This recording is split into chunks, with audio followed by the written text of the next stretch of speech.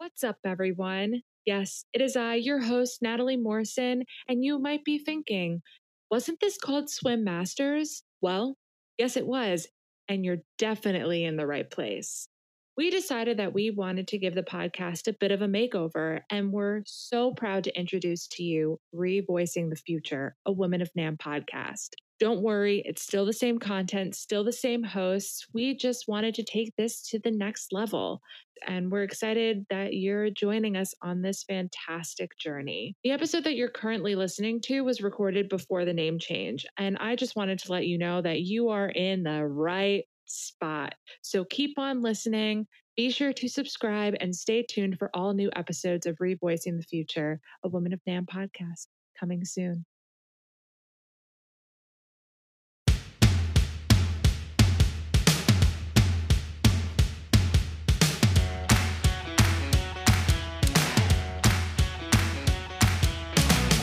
Welcome to Swim Masters, a podcast dedicated to help connect, grow, and support women in the music products industry.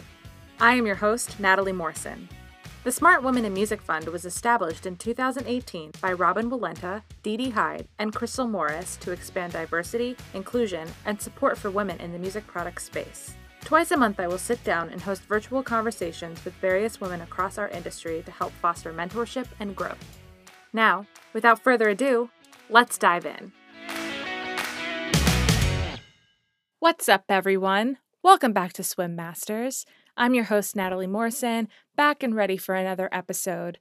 Today's conversation, I get to sit down with Stacey Swanson, who has done so many incredible things in this industry. She's currently the Senior Project Manager at Practicing Musician. She's the Editor-in-Chief at Intune Partners.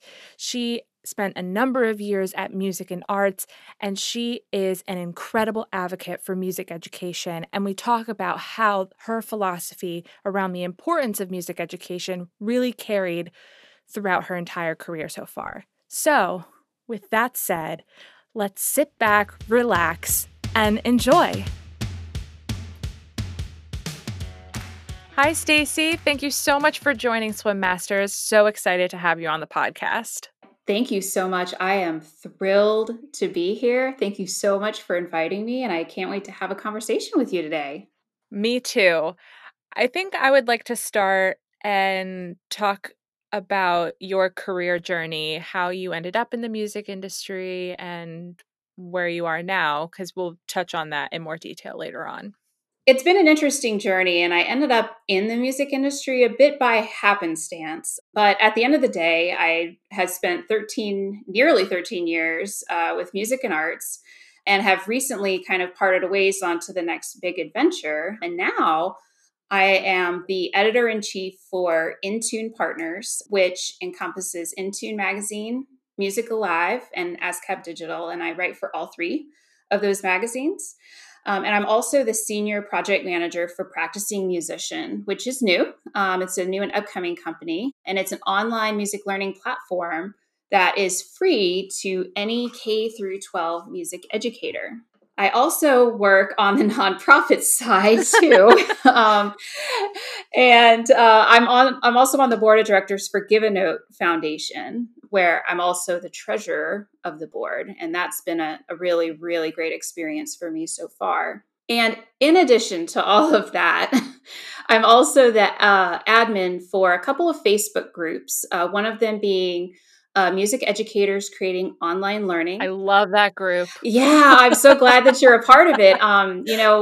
We are close. We're very, very close to cresting 48,000 members. Wow. In that group. And it is such a diverse group. It's international. We have educators joining the group from all over the world. And it's just a huge melting pot of experiences and questions. And it's been great observing how people work together, regardless of whether they're a part of the industry or they're in the classroom or they're in another country, which has been incredible. And then the other group that I am an admin for and help to lead is called Music Ed Advocates, Parents, Educators, and Industry. And Oh, so interesting. if you haven't checked that one out, you check that out. I'm definitely going to. And I will link all of the groups in the description. So if anyone's Oh, listening, cool. Oh, they can that's check it great. out. Yeah, no, definitely. I try to share as much as I can find, and I know that we have so many powerful music advocates out there, and I wanted to provide or help provide a platform to share some of the work that they're working on. And then as if I didn't have all of that to do, I'm also trying to build my own personal brand and my own website, do my own blog. And I have a couple of projects that I don't really quite want to disclose just yet because it's just in the stages of infancy. And Yeah. I don't know, maybe you'll have to just invite me back to talk about those in I guess the so. future. That's And awesome, though. yeah. And the really funny part about all of this that's going on in my career and in my life, the funny part is that I was actually trying to take a step back and focus more on my family during the pandemic. And it seems the universe has conspired against me and has seemingly given me more, more to do and more to work on. But I gladly take on that work. That's awesome. I feel like you and I are very similar, and we like to have our hands in many baskets. Yes. It keeps things entertaining and interesting at all times. And you're always learning. Always learning. If I was only focused on one part of something, then I kind of feel like I'm missing out. Yeah, no, I totally hear you on that one. And especially working, I guess, in all of the advocacy work that you're doing, and we'll kind of touch on this later. What a great time to be focused on that with just everything going on with the pandemic and how that's affecting education in general. So Yeah. it's really interesting.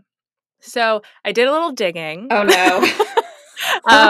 And I saw on your LinkedIn page, it's just LinkedIn, that you went to school for music education and then you taught for a bit and then ended up at music and arts. Can you talk about your decision leaving teaching and what drew you to the retail world?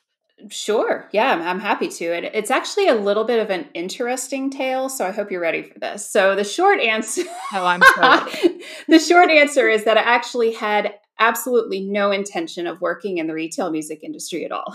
I initially left teaching to go and pursue my master's degree in music education at the University of Miami.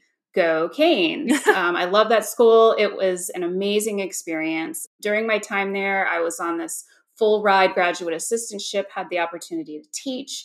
I was a TA for marching band. It was just this ultimate experience. I never played and performed more in my life on my instrument. It was just fantastic. What is your instrument? I actually play the bassoon. Ooh. Yeah, and bassoon. Not many folks play that, and so when you go to a little bit of a smaller school, and yes, University of Miami is not a very large school. You tend to play in all of the ensembles, but I wouldn't have traded in that experience for anything. That's awesome. And so, as I was going along with that, I was offered an opportunity to continue my studies there and pursue my PhD, also kind of a full ride scholarship opportunity. And believe it or not, I turned it down. Wow. I turned down a full ride PhD program, and there were a number of reasons for that, but here's really the core reason, as it kind of ties back into music education in my career.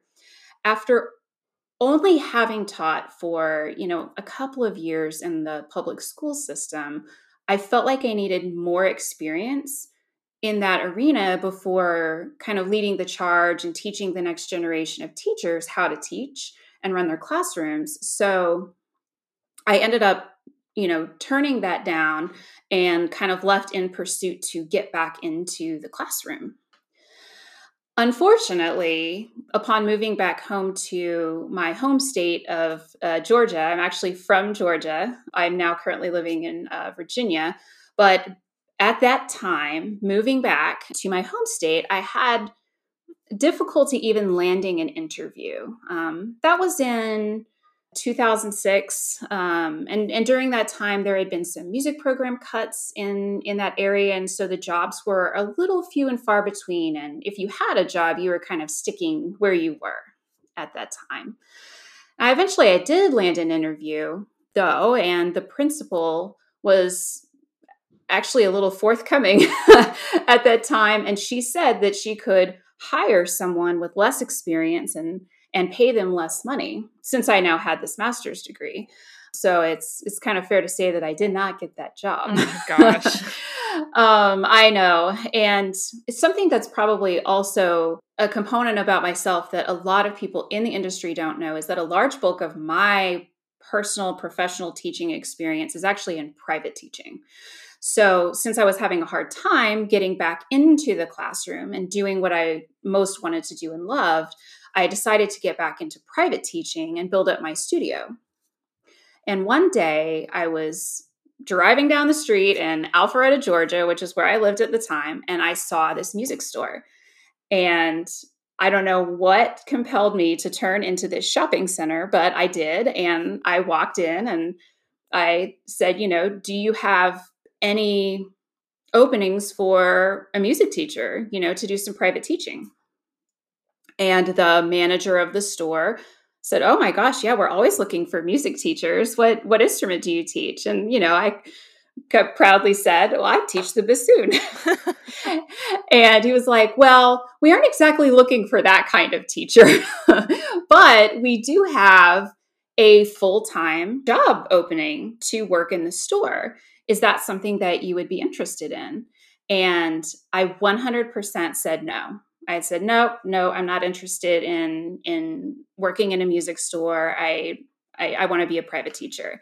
And so long story short, this gentleman just kept talking to me in the store and somehow convinced me to come in the next day. And I ended up going in the next day. I had an interview with him, and I had an interview with his boss, who happened to be in town, and didn't really think a whole lot of it. And then the next day I got a call saying, "Hey, we'd love to have you. We'd love to have you work in the store."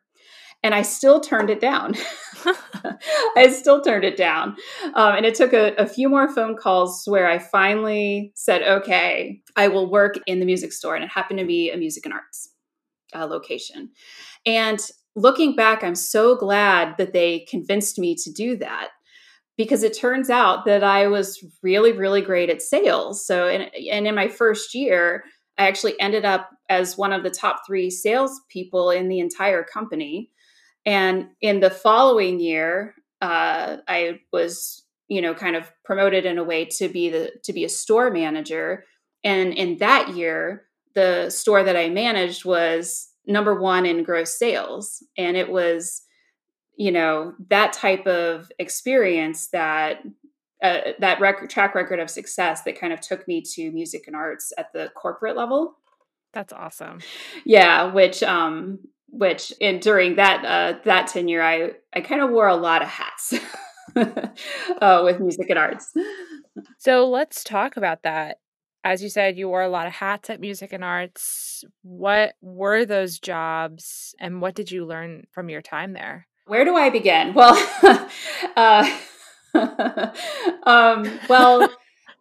I said before, I started out, just working as a salesperson on the sales floor of a music store. And, as a salesperson, are the expectation is that you help customers that come into the store.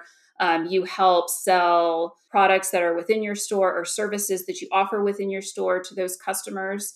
And I absolutely loved being on the sales floor, because every customer that came in to the music store was an opportunity to engage a family with music. And at least for the music and arts brand, that customer tends to be more of a beginner or intermediate learner, or a family that's new to music. And because I, kind of hold this deep passion towards music education. And because of my background in teaching, I was able to easily engage with families because I kind of viewed myself as their personal consultant instead of a salesperson. That's awesome. Yeah, I was absolutely helping them, in their music journey. And I absolutely love that time. And then when I got to become a store manager for music and arts, it was the same thing, but I got to spread that passion and that knowledge to my employees, my team of part-time and full-time employees, to be just as excited about every customer that would come into the door and help them in their musical journey. I love that. I think that's such a unique way to look at a sales position, especially in music, and especially for the beginners and the families. Mm-hmm. That's really cool. I really love that. Yeah, I think one thing that because we're both experienced musicians, and a lot of people in the industry are experienced musicians. But I think one thing that a lot of people, once you get really, really experienced in music or in your music career, we forget that very beginning moment, or those beginning moments of how someone comes into music making. And it can be as impactful as that as a student decides, or their teacher tells them what instrument they're going to play, and they come into the music store and you open that case for the first time. And that look on a child's face is always the same, and you'll never forget it. It's just this innate excitement of seeing that bright shiny instrument. Like, that's what makes retail work worth it, is to see just the excitement, whether it's they're opening their case for the first time, or they're taking their first music lesson, or they're actually kind of making that commitment and they're buying a professional instrument, or DJ lessons, or whatever it is. It's really inspiring to see music students progressing and seeing their family grow with it too. Oh yeah. Now, during that time, I was also serving as the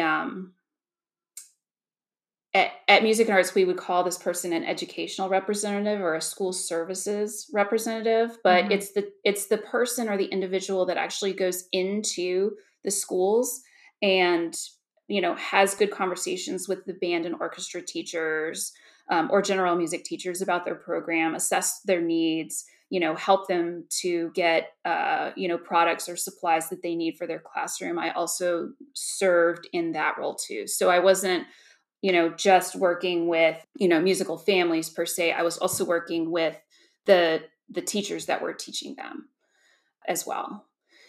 And so that was kind of my experience, kind of being on the sales floor. And I, again, that was met with, a surprising success, because I didn't have a background in sales. I was just kind of speaking my truth and being a teacher and trying to teach as many people as possible as they were coming in the door. But I suppose it worked at the time.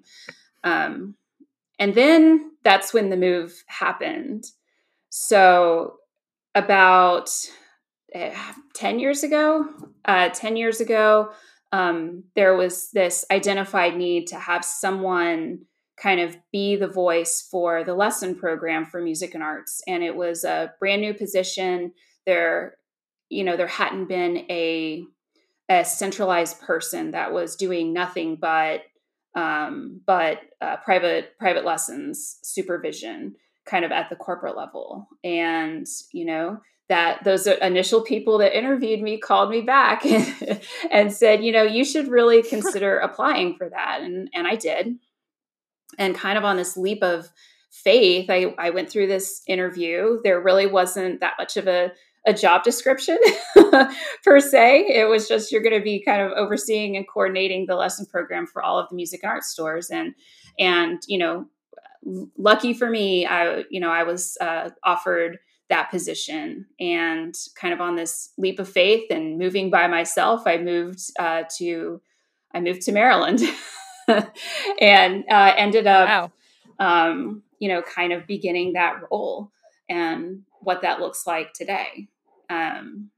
So after roughly 4 years of building that role and building the lesson program at Music and Arts and seeing, quite a bit of growth, the number of students grew fairly significantly during that period of time because we were placing some focus on it. I ended up kind of, again, taking a step back. I had, recently had a baby. I say recently because that's now 7 years ago. But I had my first and only child, and again decided that I wanted to focus on family and kind of take a step back, and so I stepped away from that lesson, kind of the overseer of the lesson program, and took a little bit of time off. Again, kind of like history has repeated itself in my present, but that didn't last for long. So I had gotten a call back from Music and Arts, say, "Hey, would you be interested in this part-time opportunity?" And I ended up accepting that. So I worked part-time for their marketing team, editing copy, helping them with, making sure that the copy was reflective of something that actually, kind of made sense in music, since I was a music teacher. And and then I also helped with, and this is where it starts getting to be like, yeah, you did what? So I worked in the business process management department, and that team is actually the team that does like website testing, or if there's an enhancement to one of the programs that the company would use, or I was often kind of set free to like go within all of these programs and do this wide net testing to see if there was anything that wasn't working as expected. And I would go back and then report and say, this component of this transaction did not work as expected. Wow. And so, yeah. You literally went, like, let's do this. I went, and then this. I wasn't kidding when I said I've worn a lot of hats. Yeah, wow. But, so there's a lot of benefits to that. I'll go into that in a second, and so, then I was kind of on this like complete opposite side of, the music retail business. And it was all of this behind the scenes work, which was fascinating to me because I'm not a detail oriented person, but I learned to kind of have this keen eye for everything that was going on kind of behind the scenes with the company. And so I did that for, oh my gosh, I don't even remember, probably, 2 years.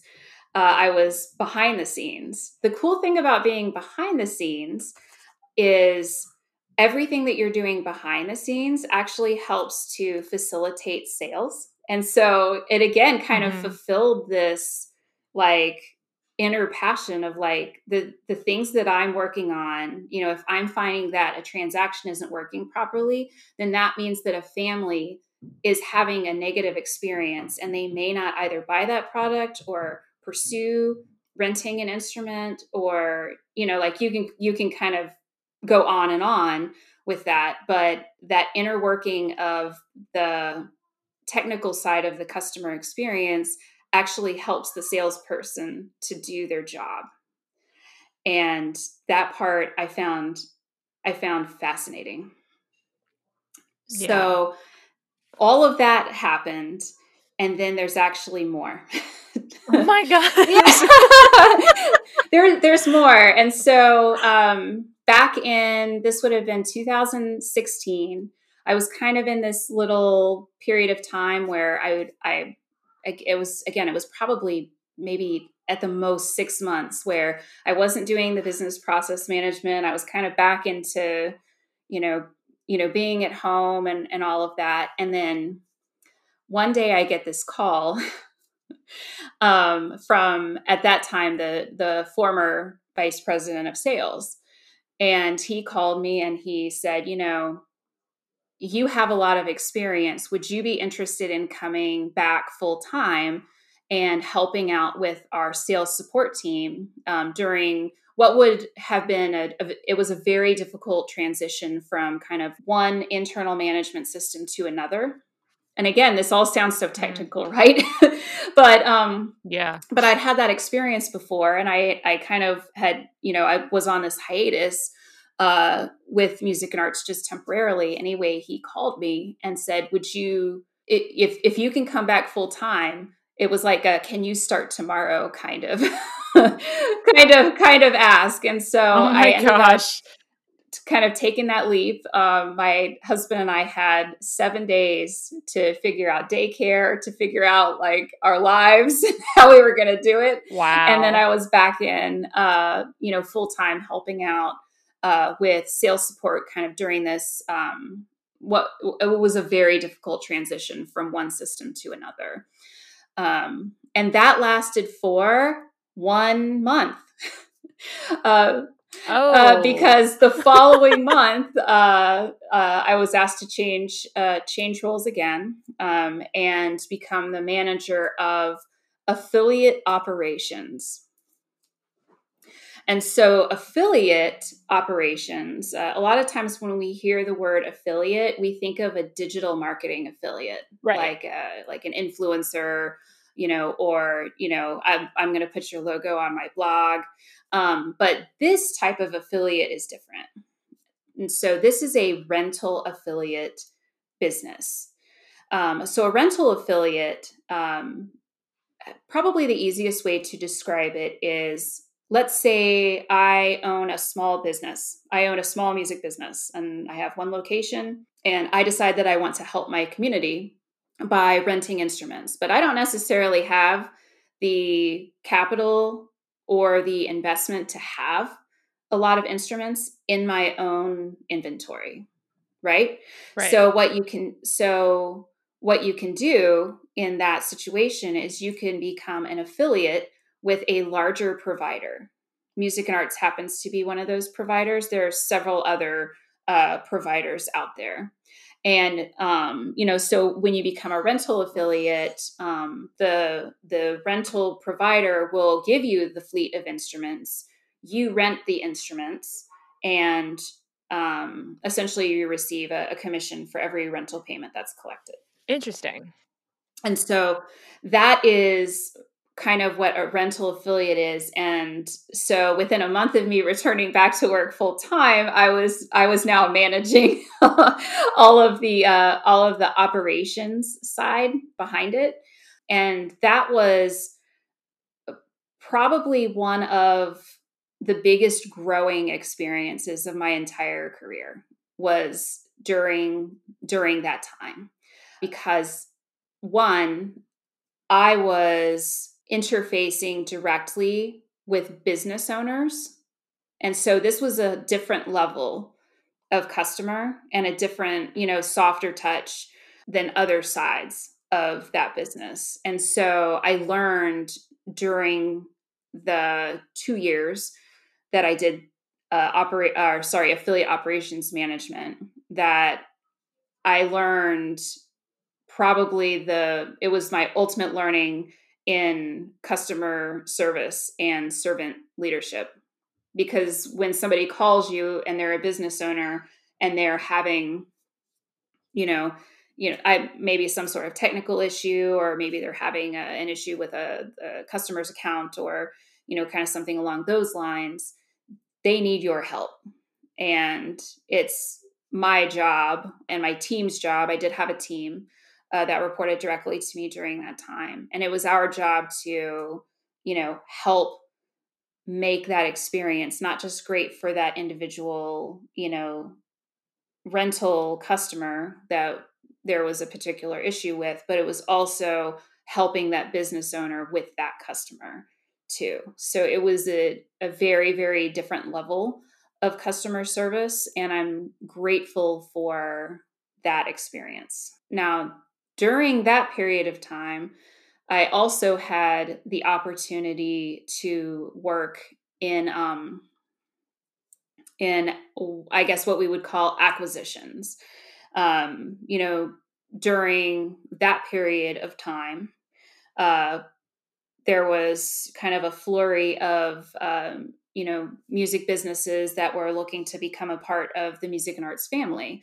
And so I was a part of that team and a couple of different arenas to where I was helping that business owner in some context, whether it's their rental business or whether it's their lesson program, because that's the next step, right? That's the next hat is, and the final hat.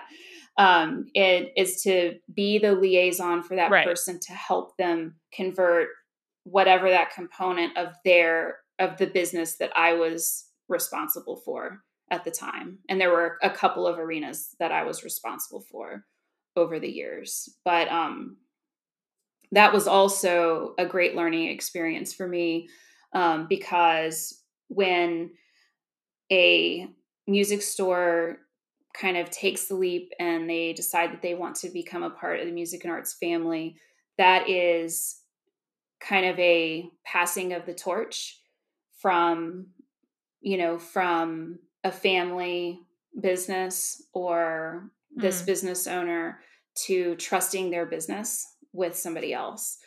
And it gave me a lot of good experience in having that type of conversation and communicating and being extremely soft in tone and really helping that person and that community have a great first experience with music and arts, which then led me to the final hat, which was being a lesson. Again, I was back into lessons as one of the lesson managers. It was a regional position. So I oversaw half of the country, which at that point would have been, you know, well over 100 locations and their lesson programs. Wow.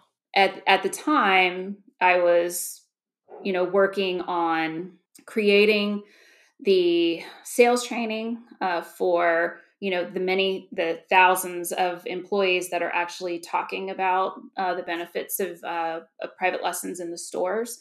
But I was also helping kind of on the back end and, you know, working with marketing to creating good promotions for lessons and, you know, basically working with many different departments to help make these large scale ideas come to life. So that was my journey. But it's so interesting after hearing everything that you did with music and arts. It basically came full circle. It did. Like you went on so many journeys, but the passion and everything that you loved was all about teaching and music education and being that person to help kids fall in love with music. And that's incredible. Yeah. No matter what position you had, that was still the passion. Yeah. It's actually really interesting that you say that, because I was kind of contemplating like you made me think when you kind of like sent a couple of ideas, and I got to thinking about it a lot today. And, you know, looking back on it, there were definitely some key takeaways that I took from my experience, very long experience with music and arts. And I think the first one, and probably the most important one, if anybody's listening out there that's considering a career in retail, or if you're a music teacher that is kind of ready to make the leap and to try something different, 100% my skills and experiences as a teacher fit into this realm. And because I had that background, like I said before, I was by no means ever a salesperson. I never considered myself a salesperson. I didn't think so, at least. I was helping families make important decisions at different stages of their students' musical journey. And that to me yes was paramount and extremely important. And it didn't matter what I did. It all tied back to the customer experience, that family, that individual child. And I think even though I'm not a quote unquote teacher in a classical sense now, you'd better believe that I was and am still absolutely teaching this love of music every day. And I still do. It doesn't matter what I do. But I absolutely learned that one constant within the music retail industry that helped me to transition to all of these different roles and to learn all of these different skills. So another thing that I learned was that I had a myriad of skills to offer to different parts of the business outside of being in sales. And all of those roles, kind of like I said before, all of those roles facilitate making music, whether it's in the back end of making, transactional sales a possibility, or working with a small business owner to become an affiliate so that business can now create more music makers. All of it kind of ties together. So there's a lot of career options out there for anybody that's, looking to try something different. It's absolutely out there for you. Yeah. And you're shining such a cool, unique lens into the retail world that I don't think a lot of people would, and that's just my opinion, but maybe not a lot of people would necessarily think like, oh, I just love the way that you described how you took on that sales role of working in the retail store. I think that's just really unique and different. And I hope it shines a light to other people that this is what you're doing, essentially. Yeah, it's really important work. And if we didn't have, avenues of music retail, whether it's a brick and mortar, whether it's your local friendly music store, whether it's music website, Yeah. whether it's, just on the interwebs, if you will, like all of it's leading back towards this central cause of creating as many musicians as possible. I think one of the larger lessons that I learned during that time is patience. Right. I learned a lot of patience working with other businesses, working with people, working with other departments, working with parents that have no experience with music. Yeah. That's an interesting one that I'm kind of personally impassioned to explore more.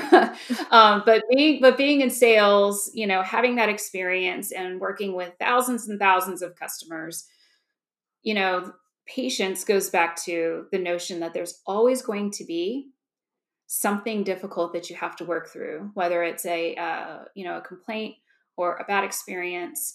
And I think it's human nature to take that frustration out on the person that is trying to help you. Right. But once I adopted the mindset of patience and this is not about me, then I very rarely would become like offended or defensive, in any of those types of situations. It was always kind of just this water off a duck's back, and it's not about you. They need help, and you are the person that's going to help them. And then I think the final big, and this is probably more of a personal professional learning during my experience there, is that I actually learned what my true strengths were. And my true strengths is to connect people together and to build relationships, as well as to share my enthusiasm and be excited and talk about that passion with other people. And other people in that sense can be someone that I was working within the building from a different department. It could be a parent. It could be a business owner. It could be my boss. I learned that if I shared my enthusiasm, that enthusiasm connected people together, and that helped me to build and forge positive relationships with a lot of people. I love that. I kind of want to turn more into the music education advocacy because that's such a passion for you. And I would just love to hear a little bit about what your hopes are for music education in the future. What is your vision? Where do you want to see music education? Yeah, it's a big question. Yeah, that's a big question. Okay, I'm gonna have to take a deep breath on that one. So yeah, I've kind of taken this turn,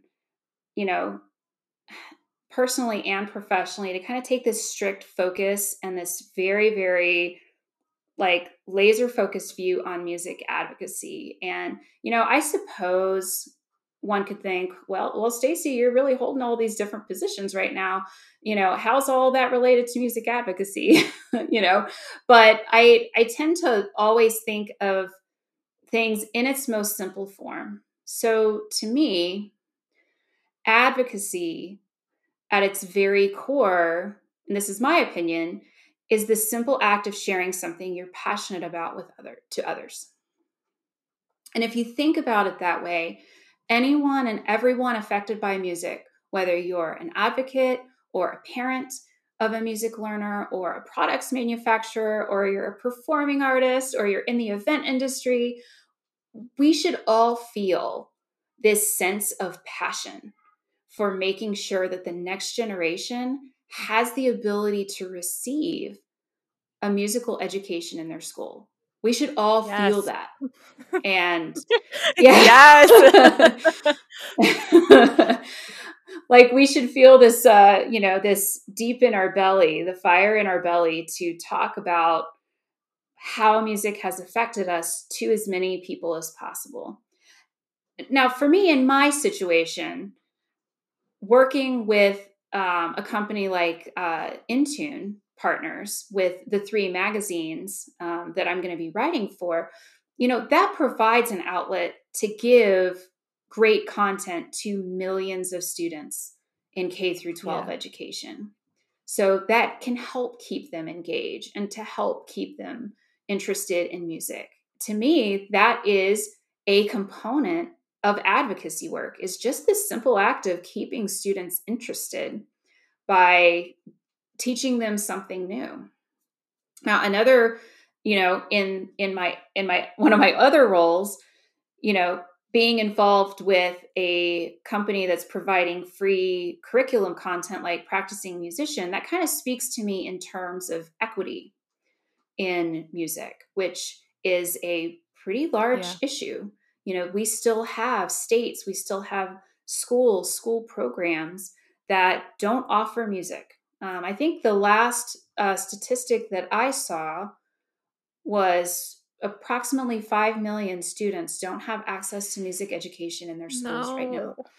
It's a staggering statistic. And if we don't, provide as much as we can to those school programs, in a way that a company like Practicing Musician could, where it's free content, by providing that service free, I am a part of ensuring that more children find that passion for music that I do because it's free, and it can kind of overcome any type of hurdle at the school level of, well, we don't have a budget. Okay, well, here's a part that doesn't require budget at all.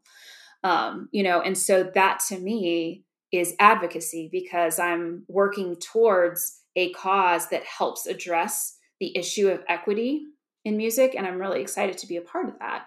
And then on the flip side, participating, having the honor of participating on a board of directors is my way is my way of being an advocate and giving back and helping to raise funds that go back directly into school programs that need it most. And so if you kind of add all of that together, I'm in this position of having the opportunity to be an advocate to thousands of educators and millions of music learners. And all of that, like anything that you do, can become advocate work.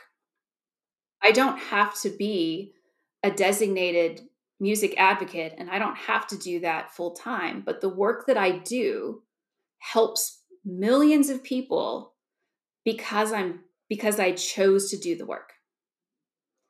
And I think if more people adopted that mindset within the industry, what I'm doing, whether I'm making an instrument or repairing the instrument, like everything that I'm doing is helping that one student to become successful. And if that one student becomes successful, then the likelihood of more students becoming successful is apparent. Wow. So my heart is so full right now. I love it.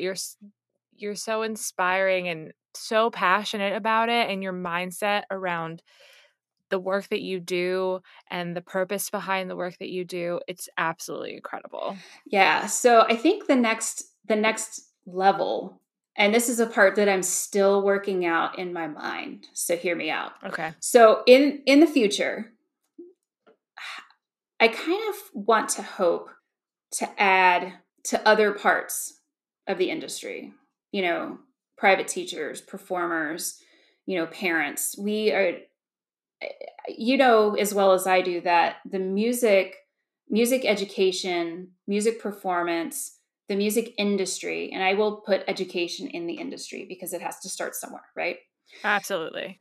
That the ecosystem of the music industry is intricate and extremely interconnected. And if there is a component of the industry that needs our help, then regardless of where you fit or where you live within that ecosystem, we can all rush to help that one part. Because if we help that one part, I'll use, the events industry right now is having a really, really tough time because we're not having musical performances, right? We're not having concerts. Right. We can all rush to help the events industry in their advocacy work because that, in the end, completes the ecosystem for the industry. If right now, a lot of music educators, down in schools, I know this because I'm the admin of this very large educator group, yes. We're seeing a lot of, burnout. I have never been an observer of teachers, including my daughter's own second grade teacher, working so hard to keep students engaged during this time. And, working, 12, 14-hour days just to make sure that the kids feel seen and known and heard. And I absolutely want to rush in there and do everything that I can to help make it easier for them. And I think the group that you started and that you're an admin of, it's helping so many educators out there feel that they have a community that they can rely on and learn together and grow together. And they need it right now. I'm helping my mom with her teaching and trying to make sure that she feels comfortable and is on the path. And I feel like I'm learning with her, and it's like... Well, we're definitely all learning together. And one of the things that I actually really like about the group is that there are, it's not just teachers that are within that group. That there's, industry. There's really cool products that are coming out right now that can help with some of this. Mm-hmm. And, it's cool to kind of be one of the orchestrators of bringing all of that together, because that kind of all goes back to that ecosystem right? If a teacher doesn't know that there is something out there that could help make their days a little bit easier, you know, if they don't know about it, they're not going to use it. We're just going to continue to kind of have this, cyclical, burnout week after week after week. And so, I'm proud to be a part of that and to provide, some sort of community for people to come together and talk about what they're going through, and to also share, best practices and products that can help. So I'm happy to help with that. I didn't even include that as advocacy work, but that is too. Well, it is. I mean, part of my job at D'Addario is I've been helping with the education strategy and how D'Addario can be a resource for educators, and just letting the educators that we work with and future educators and anyone out there who needs a resource, that we're here for you. We can provide you with videos and just anything that you need. Like, we want to be that resource for them as well. So I think we're all coming together in ways that we just never imagined we would be coming together. Yeah. I mean, that whole saying of we're all in this together, yes. it is actually true. It's not just a tagline, because, again, if you kind of go back to the infrastructure and the ecosystem of the music industry, we do rely on one another. We rely on teachers having, music programs in their schools so that we can, grow them to become eventual performers, and, working in different segments of our industry that we're all so passionate about. And so if one area of it is struggling, then, we should all be rushing to help that one part so that we can kind of maintain that balance. Yeah, definitely. So to wrap up, I would love to see if you had any advice for women in the industry who might be trying to find their place or are interested in following specific passions that they might have and not know how to act on them. Well, I will start off by saying it took me a while to to get to that point. But, I have thought about that, and I've had some time, to reflect upon my experiences and, my personal roller coaster ride in the music industry. But I think ultimately, especially as a woman in this industry, stay true to who you are, and you are a woman. I choose to lead like a woman, and I'm not interested in changing. I'm just going to be myself. And so be yourself, be true to who you are, and don't waver from that. I think secondly, and this is a bit of a, just a aside, that if you've never taken, a personality test before, like the Strengths Finder, I don't know if you've ever had the opportunity to take that. I would make the investment and do it. It's actually not that much money. But are you talking about like the Myers, the INFJ personality? That's one. Yeah. There's also the Enneagram. I butchered that name. The Enneagram test or something. Yeah, there's a variety, and they all kind of give you different insights. But Strengths Finder is another example. That one's actually a really good one, because it's kind of these series of questions that you have to rapid fire answer, and it's basically going off of your gut instinct of what the answer is, and then based off of that, they kind of come up with an assessment of what your natural skills are based upon how you answered that question. And so if you haven't done any of those types of activities, I would consider making the investment to do it, because you gain this deeper or enlightened insight on what you are naturally good at and what your natural strengths are.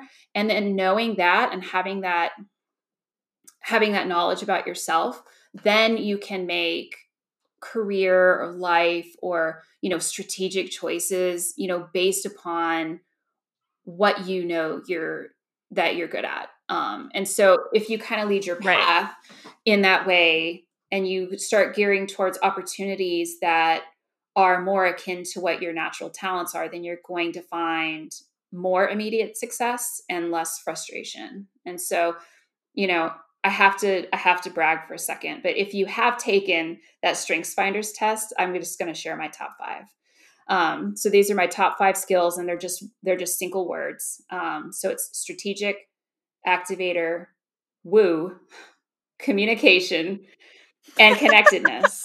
And so in a nutshell, kind of that describes you perfectly just from this entire interview. Yeah. And so like kind of what that means in a nutshell is that my skills lean toward using my voice, talking, words, getting people excited, informed, and having the ability to bring people together in a purpose and a mission, so kind of like fired up, ready to go, like, let's go. So I made that choice to kind of pursue things that go towards this natural skill set. And so we'll see where this journey takes me. I think the third piece of advice, and I only have 4, so we're almost there. The third is really more of a mantra from a website that I follow called Lead From Within, and that's a global leadership and consulting firm. And it kind of describes that leaders with influence give when they do not have to. They care for others, grow continuously, live authentically, empower other people, manage hardship, and serve with humility. And so if you get there, you're doing great. You're doing great. And a lot of that mentality are natural skill sets for women. And so if you just embrace who you are, then you will be a leader with influence. And I think lastly, as far as career advice, there's this, woman that I like to follow on Twitter, and her name is Erica Williams Simon. And she has more of a background in being involved with politics at a very young age. But right now, she's currently the head of the Creators Lab at Snapchat, I believe. So she's in Snapchat now. But she has this pinned tweet up at the top of her page. You got to go check it out. And it kind of best sums up the advice that I would give. And it's also held true to this wild and crazy journey that I've had in the industry. So here it goes. And I'm just going to say it verbatim. The best career advice that I can give: don't ever attach yourself to a person, a place, a company, an organization, or a project. Attach yourself to a mission, a calling, or a purpose only. That's how you keep your power and your peace. So I'd say, in the writer's words, and I'm going to quote, it's worked pretty well for me thus far. Yes. Yes. Oh, that is such a great way to wrap this whole thing up. You've got this. It. Yes. Everyone listening, you got this. You got this, and you can be an advocate in any part of the music industry that you do. You just have to speak up and talk about it. Absolutely. Well, Stacey, I thank you so much. Your words, your wisdom, this was your great. Story, just absolutely incredible. And I thank you for all the work that you do for music education. It's so important. Well, thank you for everything that you're doing with, doing this podcast, featuring smart women in music. It is joining Smart Women in Music was one of the best decisions that I made, because I didn't know that I didn't know that there was a community of like-minded people out there like me, and it's been really powerful to make female connections within the industry that care as much about it as I do. Amazing. That's what we're here for. And that was the mission and the purpose, and the hope is to bring women together in this industry and know that they have a support system and people to learn and grow with. Well, thank you so much again. I so appreciate your time. Oh, thanks for the invitation. Thanks for listening to this episode of Swim Masters. Don't forget to follow us on social media, including Facebook, Instagram, and LinkedIn, to stay up to date on all new things swim. We'd love it if you'd share and leave us a review. If you would like to learn more, please visit www.smartwomeninmusic.org. This episode was co-produced and edited by Stephanie Lamond and Natalie Morrison. See you next time.